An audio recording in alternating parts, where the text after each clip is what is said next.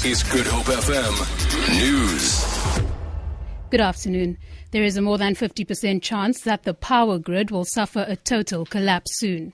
Energy analyst Ted Blom has told a national energy regulator hearing in Johannesburg a grid collapse will take up to 2 weeks to recover. Eskom's new winter strategy will only have a 1,000 megawatt safety margin, which is just over 2% of what is considered appropriate. Blom says Eskom is suffering shortfalls in coal, water and maintenance. He says it is clear that Eskom is not sustainable. The parastatal is applying for a 24% tariff increase.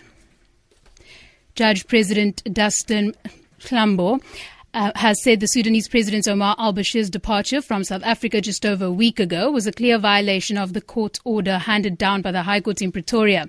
He says international law holds a special place in our local law. Klambo says the AU summit agreement did not confer immunity to al-Bashir as head of state. It was only offered through customary law. South Africa became liable to arrest and surrender President Bashir as soon as he entered the country. The only basis on which the state respondents could avoid their obligation to arrest and surrender President Bashir would be if he enjoyed some kind of diplomatic immunity. PetroSA has suspended crude oil production at the country's first offshore oil field, situated about 150 kilometers offshore of Mossel Bay in the Southern Cape. PetroSA spokesperson Russell Mambolo says the lower crude oil price and rising overhead costs have led to the suspension of activities. Since 1997, the Oribi and Oryx oil fields have produced more than 46 million barrels of crude oil. Mambolo says the Orca production platform has been brought closer to shore and will for an indefinite period remain off the coast of Mossel Bay until they can find a way to use it elsewhere. At this point in time, it is manned by a staff complement, and we are putting it there just to ensure that we comply with the South African Petroleum Agency standards, as well as preserving that we keep to our environmental legislation compliance.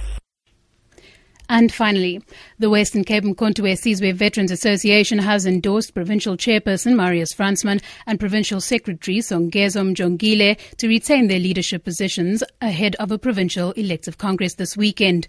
The provincial MKVA held a briefing at the party's headquarters in Cape Town in the run-up to the congress, which starts on Friday.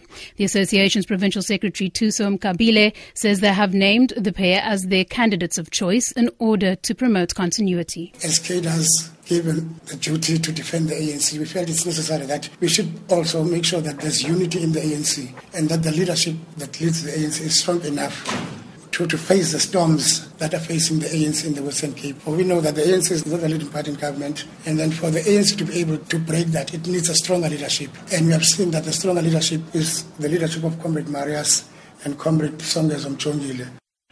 For Good Hope FM News, I'm Nani Albuzet.